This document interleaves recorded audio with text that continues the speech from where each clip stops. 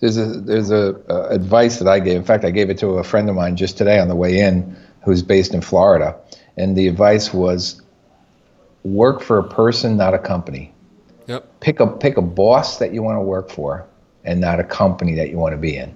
Gary Vaynerchuk. Okay, because you'll have a great life. Yep.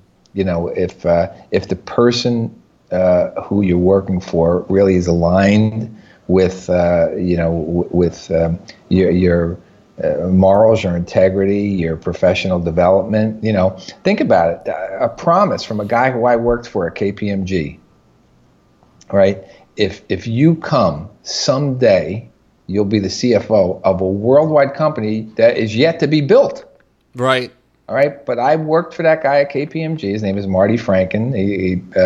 He sits on top of CMG, a $2 billion operation as part of Interpublic today. Yep. But it was because I trusted that man.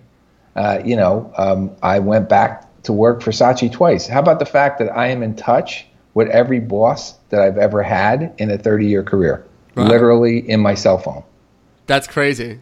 I got a call a week ago from my boss from Goldman Sachs 30 years ago, right? So I haven't worked for this guy in whatever it was, better part of 30 years. And he said, James, you're never going to believe this. I was traveling with two couples throughout Southeast Asia.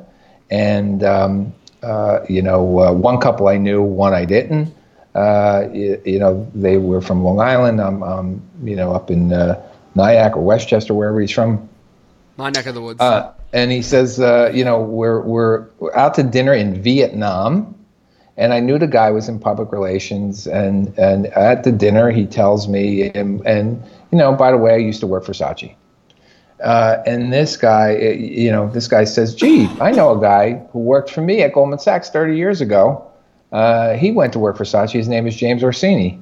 And the other guy says, James Orsini, I was global CEO of Roland Worldwide. He worked for me too.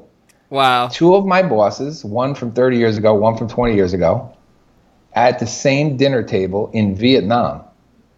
Now, That's so crazy. Very serendipitous, right? But fortunately, the time I gave them was great time. And even upon leaving, I left on the best terms.